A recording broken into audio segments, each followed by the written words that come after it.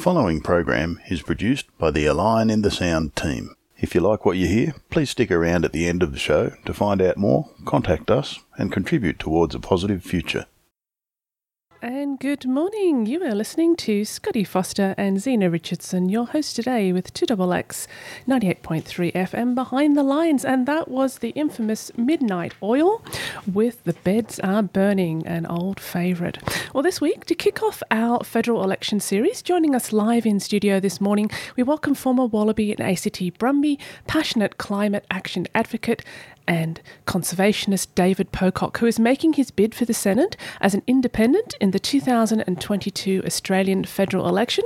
David's going to be chatting with us this morning about his vision of building a policy platform in partnership with the community and dealing with important issues we face today. And boy, are they myriad. And we want to build a better tomorrow. So welcome to the show, David. It's lovely to have you with us here in studio. Morning, Zena and Scotty. Thanks for having me. Wonderful. So I was thinking probably the best way, what we like to do with our election series is help our listeners get to know the candidate as a person, not just as a politician. Mm-hmm. And a lot of people know your background. I shared with you that I'd been living away and I had to look up your background there. But if we could maybe get into a little bit of your early life and when you were a teenager living on a farm in, correct my pronunciation if it's wrong, Gweru, Zimbabwe. Yeah. And the farm was resumed or taken by the Zimbabwe government's land reform and you were forced to move. So what was it like growing up on the farm before all that happened? How did that sort of set a precedence for things? Oh, I'm so grateful for the childhood I had. You know, growing up on a farm, we had livestock and some crops and, yeah, I guess spending a lot of time outdoors in nature, kind of had free rein to get around. I've got two younger brothers, so we got up to a lot of mischief. We lived about half an hour out of town, so sort of close enough to not have to go to boarding school, which both my parents did, and they were adamant that me and my brothers wouldn't. So we would drive in every morning and then, come back after school and have fun on the farm. I guess growing up, it had never crossed my mind that we would leave Zimbabwe. It was home. I loved it. And then in the late 90s, politically things really changed. The government was under a lot of pressure with an opposition party, and they decided that land reform was the way that they could stay in power. And rather than a really well-orchestrated and planned land reform program, it really just spiraled out of control, got very violent. A couple of farmers in our farming district were murdered. Thousands of farm workers were beaten up, and we ultimately lost our farm. And fortunately, my mum was a qualified school teacher, so we were able to apply as skilled migrants and arrived in Brisbane in 2002 with 10 suitcases and kind of started life again. So it was a big few years for our family. But like so many migrants, arrived in Australia just so excited about the opportunity and being able to start life again. It's a huge challenge arriving somewhere with not really knowing anyone, not understanding the culture. But as I said, really grateful for the opportunity it has given me and my brothers. It's obviously harder for parents, We arrived with nothing. Farmers are asset rich and cash poor, and we've pretty much lost everything. So, it really was starting again for my folks. And like so many immigrants, they turn 60 this year, and they'll have to keep working for the foreseeable future. No super or sort of anything like that. But that's kind of how I got to Australia. And arriving here after that time of uncertainty and everything that happened, we all arrived with some trauma and dealt with it in different ways. My youngest brother had fairly bad PTSD and spent about 6 months as an outpatient in hospital, which was tough. And that was from the turmoil going on when you were just leaving. from the uncertainty in Zimbabwe. And seeing one of our neighbours well, the father and son were ambushed, and the father died, but the son survived with 8 bullet wounds, and kind of seeing that really rattled me and my brothers, and we dealt with it in different ways. And for me, that was sport. I'd always enjoyed my sport, and arriving in Australia, just kind of threw myself into it, and that's how I made friends, felt like I belonged, and I guess just... So that was your kept going tribe. with You that. found your tribe, right? Very much, I mean, very much so. And I think that is the value of sport for young people, is you get to challenge yourself, learn what it is to be part of a team, to contribute to something, to put the team before yourself.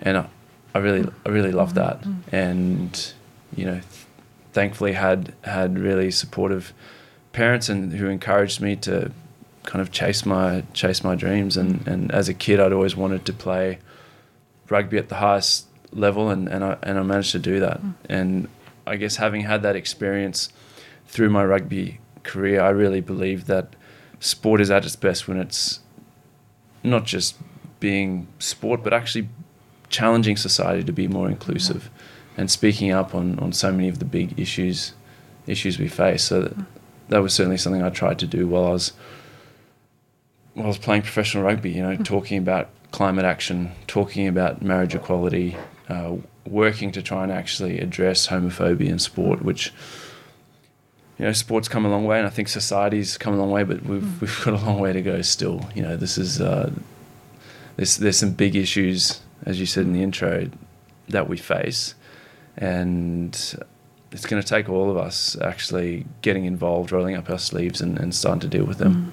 So as you mentioned, growing up on the farm, that probably exposed you to, the rigours of potential climate impact or just weather impact, as you're so reliant on having a good season. So was that where you began your interest in being a conservationist and being a climate activist, or did that happen later? Growing up on the farm certainly gave me a love of nature. Yeah. My grandfather, my dad both loved birds, and so grew up wanting to learn the birds' names, learn their calls. Spent hours watching birds, trying to trap birds on the farm, and I think I guess that kind of progressed. And then at school and particularly at high school, I really enjoyed geography, and you're learning about climate change and the impacts that are happening. And I guess for me, growing up, I had heard stories from my grandfather and my dad.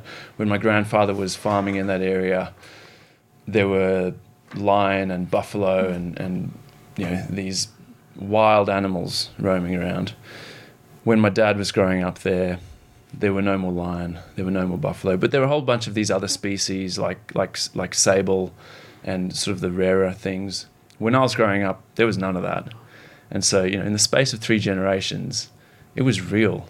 And as a kid, I remember thinking, how come I don't get to experience what it's like to see these wild animals? So I guess that was always part of my thinking, and as a farmer, you love the land that you live on and that you farm, but you also have the reality of having to pay the bills, put kids through school, all these sorts of things. So I find it really frustrating the way that farmers are sort of pitted against or demonized. I think we actually just have to have a bigger conversation about how are we going to produce our food? How do we ensure farmers are part of the solution to looking after biodiversity and to actually caring for this amazing continent that we get to live on. Not sure if you know, but Scotty's got a strong farming background too, so appreciates the challenges there. Yep, definitely. And do you reckon that wildness and farming can coexist? That was really interesting, because I think, as far as I know, in Zimbabwe, farming only really started as a thing in the early 1900s, so it's only about 100 years old there, and you're saying in a few generations you've been able to see the wildness sort of declining there. Do you reckon we'd be able to do it? Can we pull it off to do farming and retain the wild? We're seeing a huge shift in the way that we're farming. for so long we've had this view of having to sort of beat nature into submission, to take your yield from nature, and through the work of some pioneers in the field who've thought differently, and also looking back at sort of ancient indigenous wisdom, cultures that existed and lived in places for tens of thousands of years, there's this shift towards actually working with nature and enhancing natural systems, but also getting a yield, being able to produce food and fiber for our needs while we actually build topsoil and increase biodiversity. Here in Australia, we're fortunate to have some of the world leaders in this space. Farmers like Charlie Massey, Colin Seiss. Growing up in Zimbabwe, someone like Alan Savory, he was well known, very, very divisive. You either loved him or you hated him. But I think as time goes on, we're starting to recognize that we can actually bring together the latest technology when it comes to electric fencing and all these sorts of things that allow us to mimic ancient natural ways that the earth has evolved to have big herds of animals moving through systems, and then allowing that grassland to actually recover. So I think it's a hugely exciting area, something I've really enjoyed. I studied it at university, and have enjoyed being part of it. I'm involved in a agriculture and conservation project in Zimbabwe. I spent quite a bit of time there last year before deciding to run for the Senate here in Canberra, and just seeing the way that communities and farmers sort of come alive when they start to see their land healing and coming back to life, when you start to repair the water cycle and all of a sudden rivers have more water in them, there's more vegetation, the droughts aren't as harsh because the rainfall that you do get is actually soaking into the soil. Yeah. Are you familiar with the work of John D. Liu? Liu. Yeah, some of his revegetation in China. He documented the revegetation of the Lus Plateau in China, which really proved to the world that this can be done on a landscape level. Mm-hmm. So, just with a bit of political will and a bit of nous. Yeah. And, I think we're seeing across society people start to get more engaged, to want their food to be produced in a way that's looking after nature, that's actually working to improve biodiversity, and not like we've been doing for so long, mining topsoil.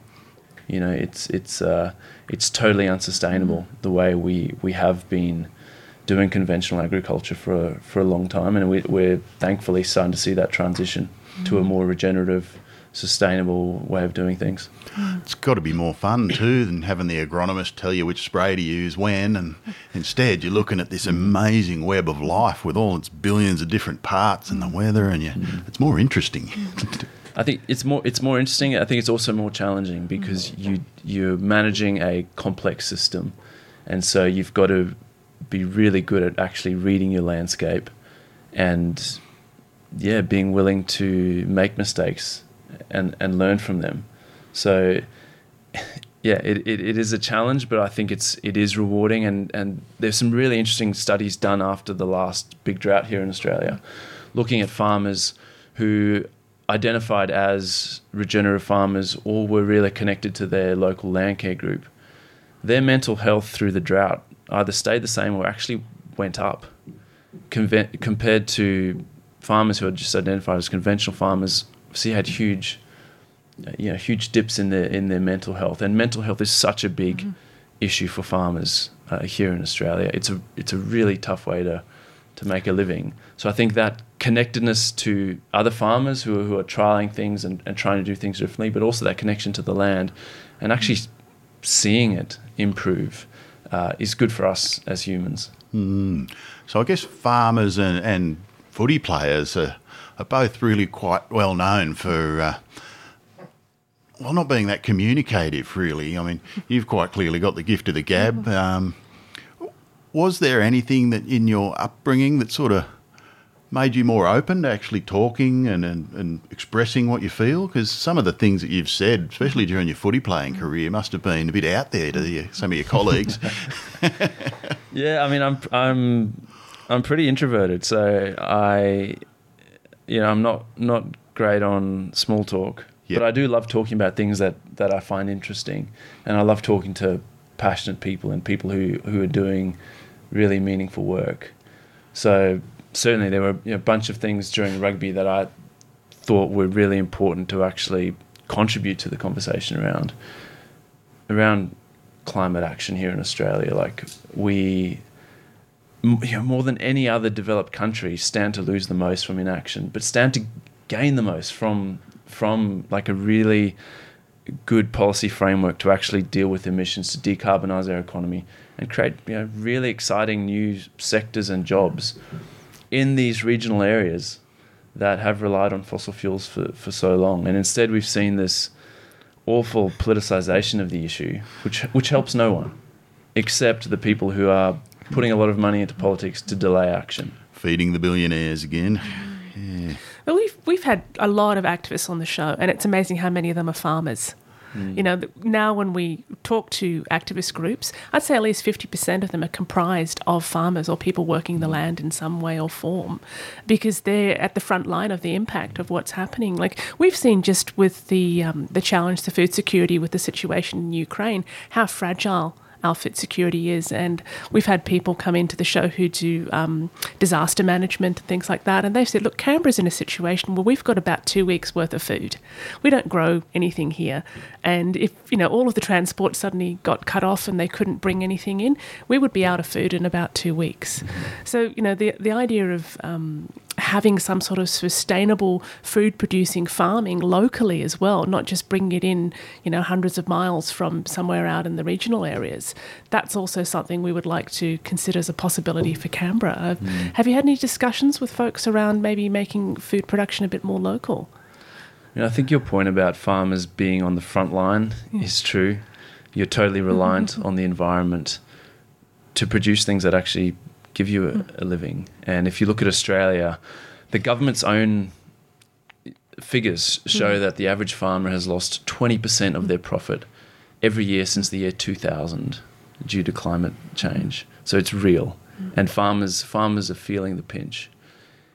And I agree, it needs to be part of this bigger conversation around our food system and just how vulnerable we are and what needs to be done to actually work to diversify it and also strengthen it at a local level. I know there are efforts around Canberra. There's some great urban farms popping up. I think as consumers, as people who eat food, which is all of us, we can really be supporting those local efforts. And at the moment, the way that the food system's set up, it's obviously cheaper to shop at the two big supermarkets. But if everyone was just spending $10 a week, $20 a week locally, I think over time that'll actually grow the local food system, and we start to realize the importance of that during something like COVID, where the supply chain is disrupted.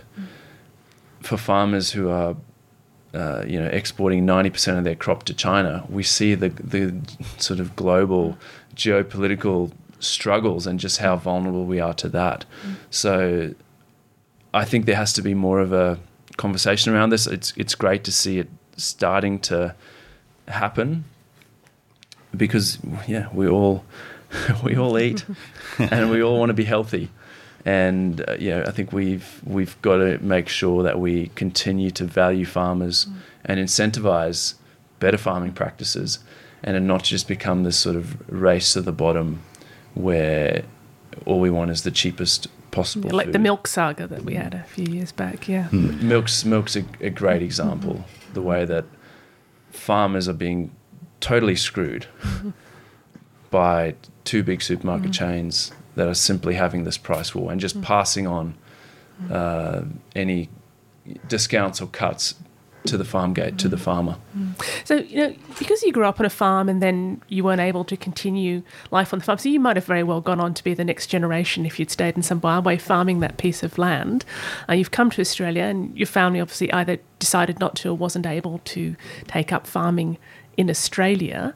For you, is that piece of your life where you sort of had that connection to the land and now you've chosen to go down a different road, would that be part of your interest in running for the Senate, in that you are taking that connection you've had with the land, wanting to bring some of the influence that you couldn't have back when you were in Zimbabwe into working with agriculture and working with the environment through running and having an influence that way in politics? I mean, it's really funny how life works. I mean, I remember as a kid, I reckon I was probably 10 or 11, and like things were really tough on the farm. We'd invested a lot of money into this new crop. The Zimbabwe dollar was going downhill. Inflation was starting to really rise, and my family had taken out a big loan and put in flowers that we were going to export to Holland. And literally the week before we started cutting this crop, we had a massive hailstorm. They were all wiped out. And yeah, my dad was gutted. And I remember saying to myself as an 11-year-old, like, I'm never going to farm. Like, I'm going to do something that I can actually make money, be a bit more comfortable. And I guess that was, through my teens, that was, I'd never really thought that I'd want to get back into farming. As time goes on, you realize just how much you do have that connection to the land and how important it is. And yeah, ultimately studied agriculture at university. I'm involved in a agriculture project in Zimbabwe, and yeah, have been part of some of the conversations here in Australia around agriculture and regenerative ag and how we start to move in that direction.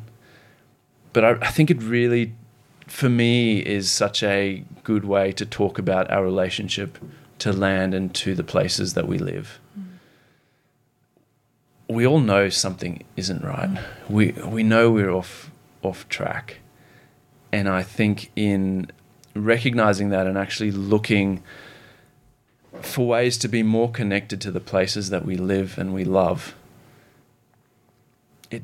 it gives something to us. It gives us more meaning. And I remember reading a while ago, I thought it was just such a good example. If you take littering, you throw some rubbish out your car window or down the street, like that really signifies that you don't really believe this is home, like this is your home. Because I think if we treated the places that we live and said, okay, this is home for me, for my kids, for their kids, we treat places in different ways. And I think that connection to the places we live will actually start to repair some of these bigger sort of disconnects and issues that we're having to deal with. Yeah, it's that word that you say, connection, like it was for you when you found, through sport, you found your connection. Like, we all have to have a connection somewhere. We have to have meaning. And I think a lot of the fallout from what's not working in the world comes from a disconnect, whether that's a disconnect from empathy or a disconnect from the place that you live. And I guess that's kind of what's led me into putting my hand up to run for the Senate, is growing up in Zimbabwe, seeing the political and economic turmoil there. Politics was real. It was a lived experience. And we are so fortunate here in Australia to have the democracy we have, but we also have some big challenges that we need to begin to repair and improve our democracy. So it's dealing with these big issues. And like so many people, I've been getting so frustrated with the lack of action on the big issues, with how every issue is just politicized.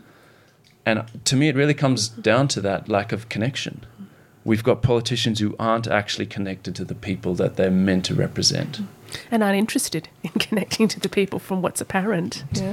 Don't seem to be. Yeah. And that was my motivation to run as an independent, because as an independent, you've got no party machinery to just help you win an election on name recognition. You have to actually get out there and be connected to the community. And you're accountable to the community. if you don't get results, no one's going to vote for you. So to me, it's a huge challenge, but it's such a big opportunity to actually begin to repair part of our democracy when it comes to the lack of integrity, when it comes to, truth in political advertising, donation reforms, all these things that we know we have to deal with but just been kicked down the road. And then to actually start to deal with the big issues like housing affordability and cost of living, which everyone's talking about. We know that they're issues, but we need the government to get on with the job of actually dealing with them. Well, we're looking at issues that are being talked about now that were still issues 20 years ago, and they haven't been addressed. They haven't been addressed to any degree that you would consider satisfactory. I mean, even something as simple as you look at, I think it's gone through many names: the Dole, Welfare, New Start, Job Seeker now. And I looked at that when I was leaving for my life in Canada in the 90s. I had about 6 months where I was on the dole. And the dole now is almost the same as it was back in the mid-90s. So when we had that period during COVID where everyone got the COVID supplement and they were able to, put food on the table, they were able to go and have a medical appointment, that injected so much more money into the economy for that short period. And it changed a lot of lives. People, who had been forced into unemployment through the situation of the restrictions of COVID, they'd lost their business or they couldn't go to work and had maybe never previously been on unemployment, were suddenly faced with trying to live on an amount that didn't even cover a quarter of their rent, let alone feed their family. So having that little bit of injection into, I guess the most poverty-stricken end of our communities and giving them a little bit more choice and giving them some more buying power and spending power made a huge amount of difference to just our communities as a whole. We saw that in the mental health, for instance, a tremendous increase in mental well-being for people at that end of the spectrum. So, these are issues that have been talked about by so many politicians, and so many elections go past, and, it's always great right at the front end of the election, everyone, we're going to do this, we're going to do that, and there's no accountability at the end. So as an independent, you said your voters are going to hold you accountable. Your community is going to hold you accountable. How are you going to hold yourself accountable? So how are you going to action the things that are important to you, your pledges and your platforms? I mean, I think talking to people in Canberra, just on your point, people want to be rewarded for hard work and to be able to, build some wealth and look after their family. But they also want a safety net that's looking after Australians, because we all know that, for a lot of us, we could very easily be in that situation. And so many people we know are in that situation. And as you pointed out, during COVID with the increase to Job Seeker and the other supplements, poverty went down. And as soon as that was cut, poverty's gone back up. So poverty's a political decision, not just circumstances. We have to find better ways to deal with that. We have to find ways to actually look after Australians who are doing it tough. In terms of keeping myself accountable, I've announced a whole bunch of things that I'll be doing to ensure that I'm staying connected to the community. I'm going to have a volunteering program where people can actually come into my office and volunteer, see how it all works, have input. I'll have at a minimum quarterly town halls where anyone can come and ask questions, hold me accountable. On big pieces of legislation, I'll actually go to the community and ask how people want those issues to be dealt with. But I think the biggest thing is actually working every day for the people of the ACT. As a community, we've led on so many of the big issues in Australia over the last decade. We haven't seen that translate into leadership at a national level. And I think an independent can do that because there's no party line to toe. We've seen what independents like Cathy McGowan and Helen Haynes have done in Indi. We've seen what Jackie Lambie's done for Tasmania. She's saying it how it is. She's going in there every day and fighting for the people that she represents.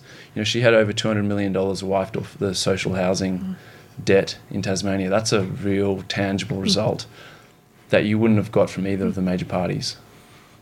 And that is, I guess, because the motivation is different. Like you've expressed, your motivation is to build a better experience for your community members and for those of us in the ACT, and then as a whole, our country as well.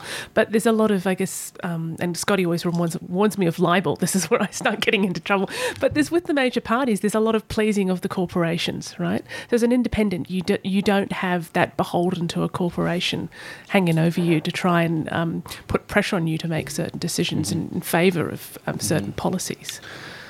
I really believe we need far more diversity of voices in politics.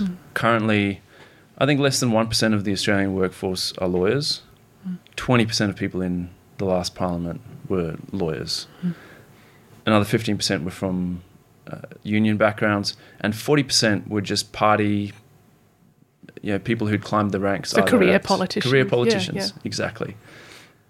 Who all went to the same public school in Melbourne or private school in Melbourne. I think we need more people from all different walks of life to actually come together with an open mind to debate these big issues. Currently, we've got a system where there's not even debate. People are coming to debate big issues with closed minds. They already know how they think about certain issues. We can change that. And looking at the composition of the next parliament, it's unclear what will happen there. But in the Senate, the balance of power will almost certainly be held by the crossbench.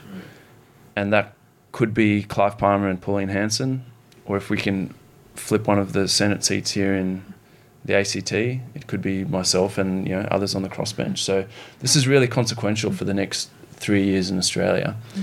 And if you look at where we are in terms of something like climate action, we're a few years away from the point where it is outright just cheaper for households to electrify everything, to actually buy an electric vehicle.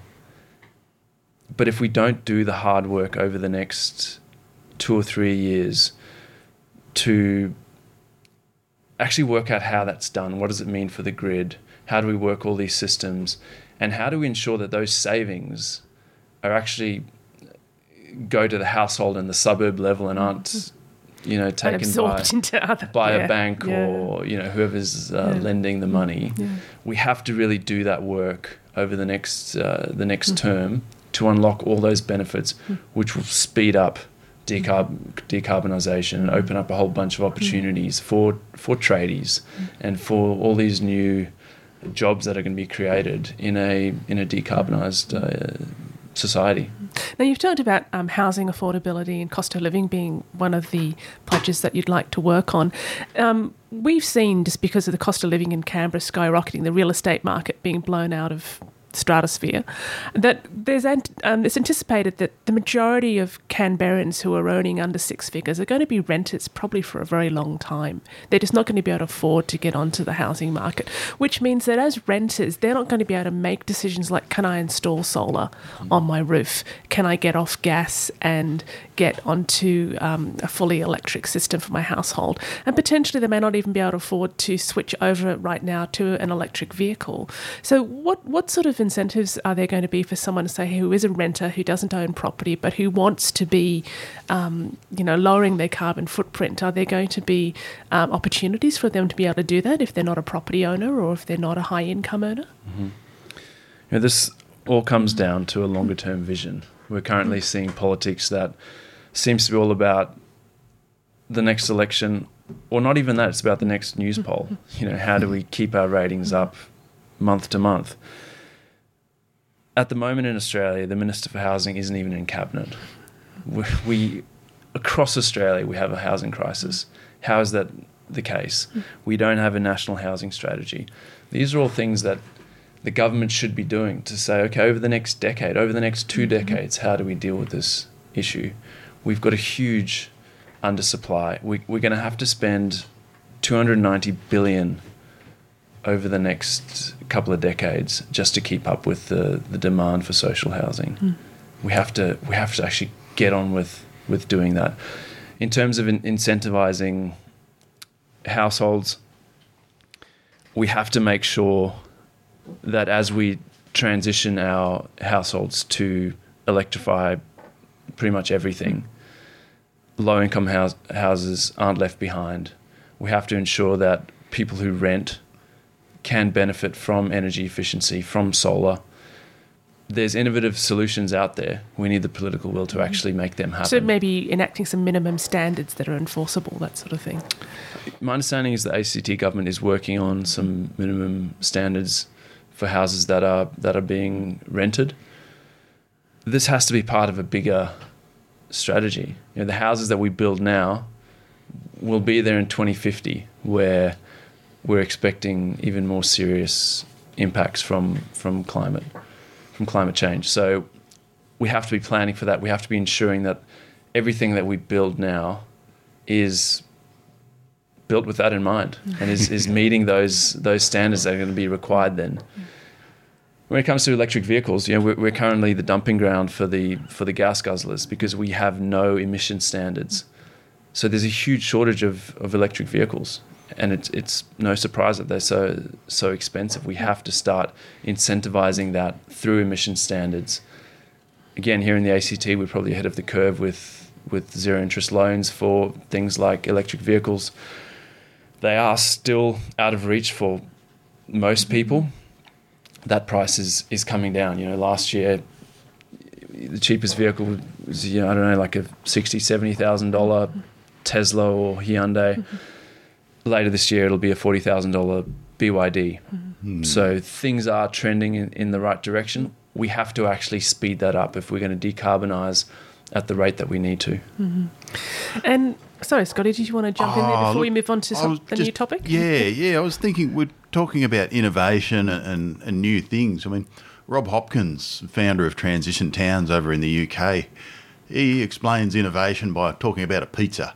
So innovation is like mucking around with your pizza. Your pizza works already. It's this thing that's great, and you can change the toppings in and out and muck around with the bread. You're innovating on the pizza.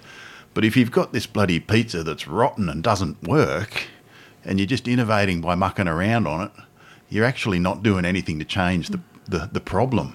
And what sort of imagination sort of, lost my plot. What sort of imaginative solutions, like a bit out of the box? I mean, because we do have this economic system that just funnels everything up to the billionaires.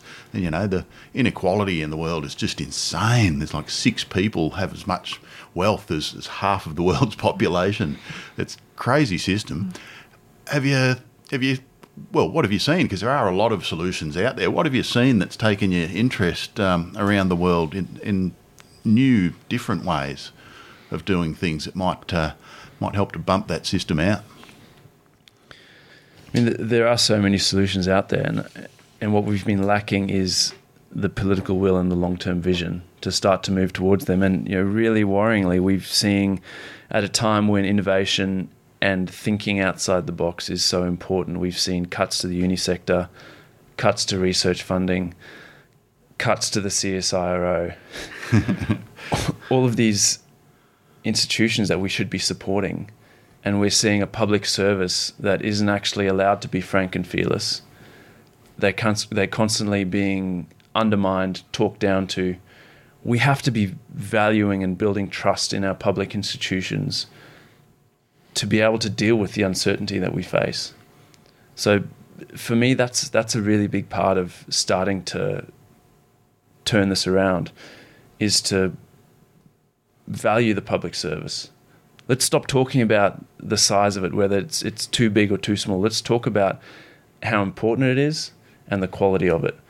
Because I think COVID has really shown all of us just how important it is to have a good public service when it comes to health and Medicare and Centrelink and all of these services that millions of Australians rely on. For me, that's a big thing. Having a few mates who are involved in some really cutting-edge research at university, and their funding is uncertain. They have no real certainty. We're such a wealthy country. We can be balancing all of these things and ensuring we're investing in the places that are providing the solutions to some of these big problems. So I don't want to miss out on talking to you about one of your passion projects here, which would be the new stadium. And just wanted to address a couple of things that some listeners have mentioned. They've wanted to ask you, with your vision for building a new shared stadium and convention centre, and actually a whole precinct sort of down near where the Olympic pool is, and that would also pair nicely with the envisioned arts precinct, which is going to be from the Canberra Theatre out towards Northbourne Avenue, and that's going to be, I think, a 2,000-seat venue they're talking about building. So that could be a lovely chain altogether. There's been comments of, can we not refurbish the AIS to make that viable and to a standard that would allow us to host the sort of things we'd like to, or do we actually need to build a new facility? Good question. I mean, a lot has been focused on the stadium. For me, the convention centre is actually the more important piece of this. It's the second oldest convention centre in 1989, Australia. I think, isn't it? Yeah. It's the least upgraded or invested in. And we're the nation's capital. We currently can't hold big conferences. We've got universities like the ANU taking conferences to Sydney because they can't bring the best in the world here. We've just been talking about how important the knowledge economy is. And there are such big flow-on effects from bringing the best thinkers in the world in all these different fields here to Canberra. And then in terms of economics, pre-COVID, the convention centre was turning away $20 to $25 million of business a year. To me, it speaks back to this lack of vision for what Canberra can be. We're a growing city. We're the nation's capital. We should have a convention centre where we can hold events, concerts, all these things that national capitals should be able to do. Right? Exactly. Yeah. And that's simply down to a lack of investment. And if you look at over the last 10 years, there's been a severe underinvestment from the federal government in Canberra. They're all safe seats here. It's such a safe Labor town with one Liberal senator. We're not getting the same sort of funding as the rest of the country, and definitely not the same as marginal seats. So running as independent, that's one of the goals, is to actually make Canberra marginal. When it comes to this convention centre and stadium, there's significant cost savings in actually incorporating the two. There's been a lot of work done looking at, well, where should this be? Should it be at Epic? Should it be at Civic? The thinking from experts is Civic makes sense. There's a move around the world to actually make use of public transport. With the way that the light rail is going to be rolled out, Civic makes sense. It will connect Civic to the lake. We currently have our city centre. We've pretty much got our back turned to the beautiful lake, and this will really change that. Open up Civic to Commonwealth Park. As you said, it could be part of the wider theatre plans, and I think this is about correcting the last decade of underinvestment. Serena has come up again. That's a total lack of planning. To have infrastructure like that shut just because of a lack of maintenance. It's a very expensive COVID testing site currently. It is. Yeah. And my understanding is that has 5 to 10 years max left in its life.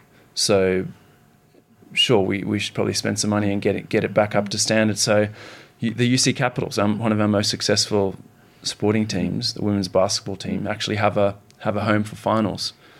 I'll be heading down and watching them play. I think their venue at the moment is 1,300 in Tuggeranong. We shouldn't be in this situation. And with the AIS is about 5,000 capacity, isn't it? Seats? Yeah. Around that, yeah. I think it's 4.5. Yeah. So these are all... They shouldn't be surprises. It's a decade of underinvestment. It's a decade of a lack of vision. And it's a decade of buck passing between the territory and the federal government.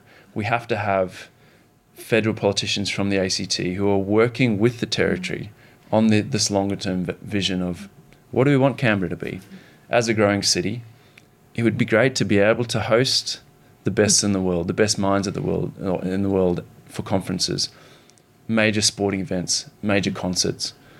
The night before I announced that I'd be supporting a convention centre and stadium, the Foo Fighters played in Geelong, of all places. 25,000 people down there. Because there was a better stadium there. Our biggest music venue is 1,800. Yeah. And we've seen through COVID, the art sector has been crippled. I've got, friends who are artists, they're down 95% their income for the last couple of years. Sure, it's starting to open up, but we have to be supporting the arts more. And I think this is all part of what is our bigger vision for Canberra.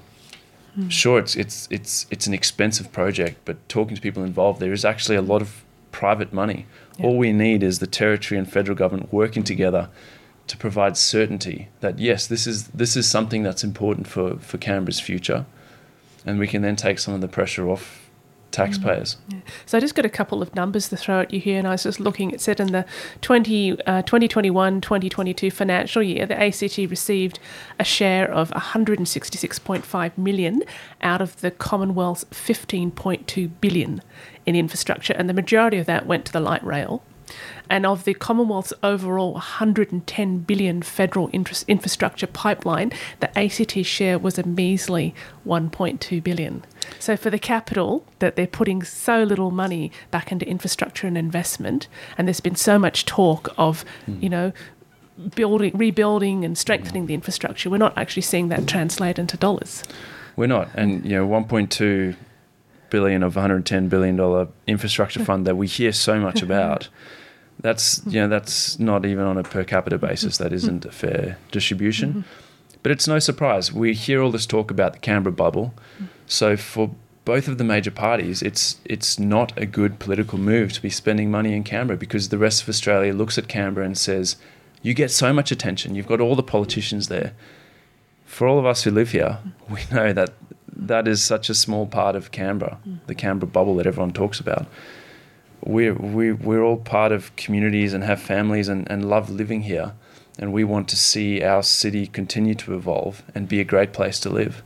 So I really think an independent can help change that. By making it marginal, both parties are going to have to actually sit up and take notice for the first time. Well, it gives them some accountability then, right? They can't just blanket everything. Agree. And it's really interesting that since coming out on this, we've finally seen some more talk and movement from Senator Seselja on these issues, and we've seen this kind of last-ditch pre-election announcements. Yes, Sydney Z wants to do a stadium as well, I believe. Down in Tuggeranong. Yes. But, we're now seeing announcements without actual commitments. We're seeing announcements with him saying, I'm going to try and get this from my colleagues. After 9 years, I think a big part of integrity for me is actually standing by your voting record and standing by your results. And that's what I'm asking Canberrans to do, is to judge us on our ideas, to judge existing politicians on their results. Look at their voting record. Does that stack up with who Canberra is? What we want for our city? I don't think so, and that's why I'm standing at this election. Yeah. This is exactly what Dr. Peter Tate from the Canberra Alliance of Participatory Democracy said to us last week when he was giving information to voters on how to talk to candidates, how to interview candidates to make informed decisions, and that was exactly what you just said there. He was saying that we really need to be able to have the transparency as well, and to find out the voting history, like how have your incumbents voted previously on things? Has that made a difference? Have they followed up on what they said they were going to do? As a hopeful and a candidate who's your first time in politics, I guess our listeners and your potential voters would probably like to ask you a couple of questions which have come in. Are you okay to answer those, David? Yeah, for sure. Wonderful. So first question, and I think this is probably a question in relation to our current sitting senator on this issue. What is your stance on voluntary euthanasia? And that's come in from Ngunnawal in the ACT. I think around 80% of Canberrans support voluntary assisted dying. Yeah. Every state either has legislation or there's legislation that's been proposed around this. My take on this is that regardless of my personal view or anyone's personal view, look at the bigger picture. As a territory, we should have the right to debate this and make laws, just as the states do. Senator Seselja has argued against us having that right. He's argued against us having more territory rights that would allow us to do that. And that's wrong.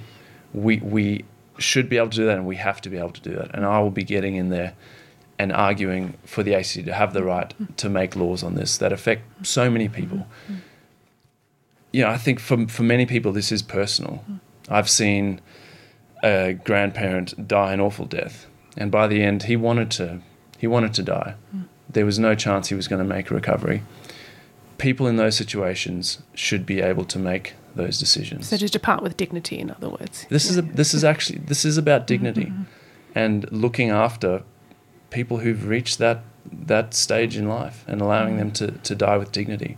Yes, we have to have mechanisms in place that ensure that this isn't used inappropriately, but as we've seen in the States, there's the states around Australia, there's ways to do that. So for me, I think this is just one of the things that Senator Seselja is out of touch with people in Canberra. As I said, almost 80% of Canberrans support us having the right to do that.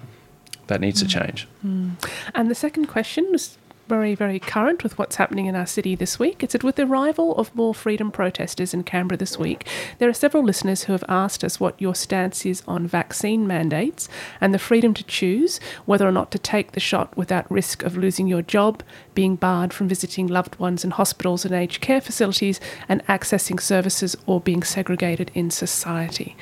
What is your stance on the mandates? Putting you on a position there. This is a really tough one.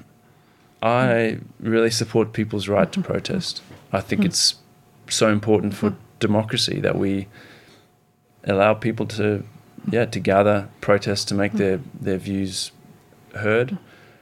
I disagree when that then leads to shutting down the Lifeline Book Fair, impacting on the farmers market, talking to a bunch of people in Canberra, particularly women, not feeling safe.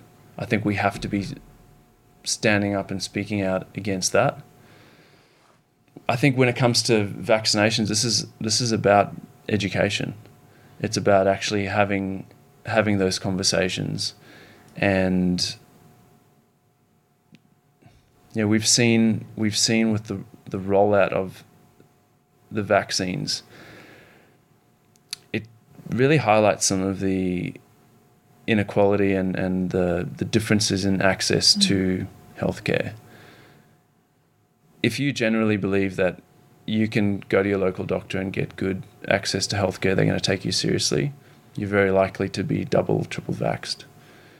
If you have a very uncomfortable relationship with the healthcare system, maybe don't trust it, it's hard to access. It's regional areas, remote areas. Regional areas, Aboriginal communities. It's a whole different scenario. So I think this is really about educating and being able to talk about these hard issues. The reality is that Australians have sacrificed so much over the last 2 years to keep people safe, to keep our communities safe, to keep older people, vulnerable people safe. We now have to look at what does it look like to move out of COVID or to live with the virus. People want certainty. From small businesses to parents with kids at school, we have to be having these hard conversations and making really pragmatic decisions about what that looks like going forward. Well, otherwise, we're all farmers dependent on the weather, right? If there's no certainty for anything. Yeah. So in closing, I just would like to ask you if there's listeners who've been really inspired by hearing our interview today and they would like to get involved with Team Pocock, how can they donate or volunteer or maybe host a yard sign? Where can they go to get that information? The best place to start is davidpocock.com.au. We've got all the information on there. As you said, you can host a yard sign. You can sign up to volunteer. We've now got volunteers in every suburb in the ACT. I've been blown away by the support and coming up against the big party machinery. We don't have as much money as them. We don't have the huge teams. We're relying on people. And that's what this is all about. This is about people wanting politics done differently, people wanting politics done better. And so I would love people to head there, sign up, get in touch. We're busy finalising my policy positions that we'll be putting out. We've led with integrity because that's the biggest thing we've been hearing. I think we've got some really solid policy positions on that, and the rest will be coming out over the next few weeks. And we'll also be having a number of community forums around housing affordability, cost of living, renewable energies, like how do you actually electrify your household? What does that look like?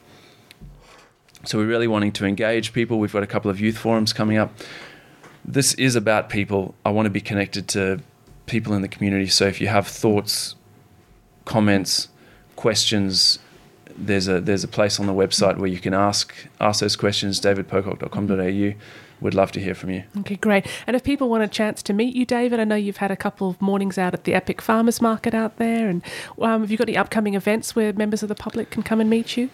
We've got a heap of events. We haven't been doing sort of your standard kitchen table events. We've got a more COVID-safe politics in the park, which has been great. I've loved getting out and meeting people. All those details are on the website.